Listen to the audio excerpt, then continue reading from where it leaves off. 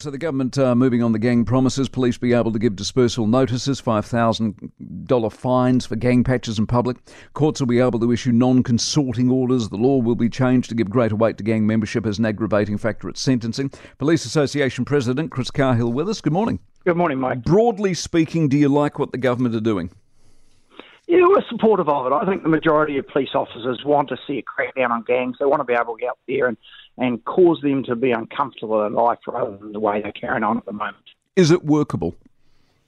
It's going to be difficult. I mean, you obviously need to see the detail. It's going to be a struggle. It's not going to be the unusual bit here is it's not going to be a law you're going to be able to enforce all the time. You're going to have to look at the circumstances. I think the biggest challenge I still see is how they're going to get through the Bill of Rights stuff. I think that'll be interesting. Okay, so if they can, and they're standing by for Judith Collins to deliver up that particular piece of information, but can you see a cop wandering down the street, seeing a patch and going, over here, and I'll just write you the $500 fine?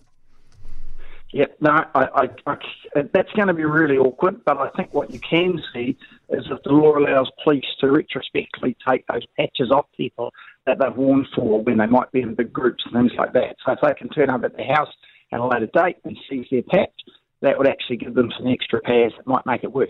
And at times, when you've got enough police, you'll certainly be able to take them off in the street. Okay. Do you believe that it will be followed up on? Because if you hand out a fine, they're not paying it. We all know that. So when you don't pay a fine, does anyone round them up and go, you didn't pay your fines and we're going to do something about it through the courts? Yeah, I'm not as keen on the idea that there's a fine or there's even a penalty. I think you could have just left it that police had the power to seize the patch. And then you're not going to get bogged down in court cases or unpaid fines and all that. You simply have the power to seize that patch. Maybe even return it after 3 months the first time, seize it for good if you wear it again. Something like that I think may have been a better regime. Chris, it's not a library book. We're talking about gang members here. I mean, you either take the patch or you don't. I mean, what's that about? What's it returning it after 3 months?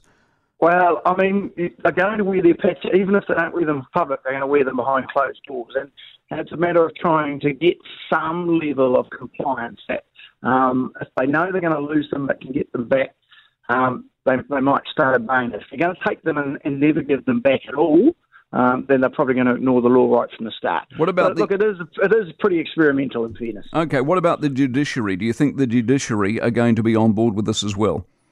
Yeah, well, I think that's going to be the biggest problem. I mean, the difference between us and Australia is Australia doesn't have that Bill of Rights.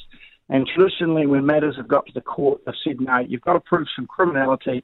You can't just choose to prosecute someone because they're a gang member per se.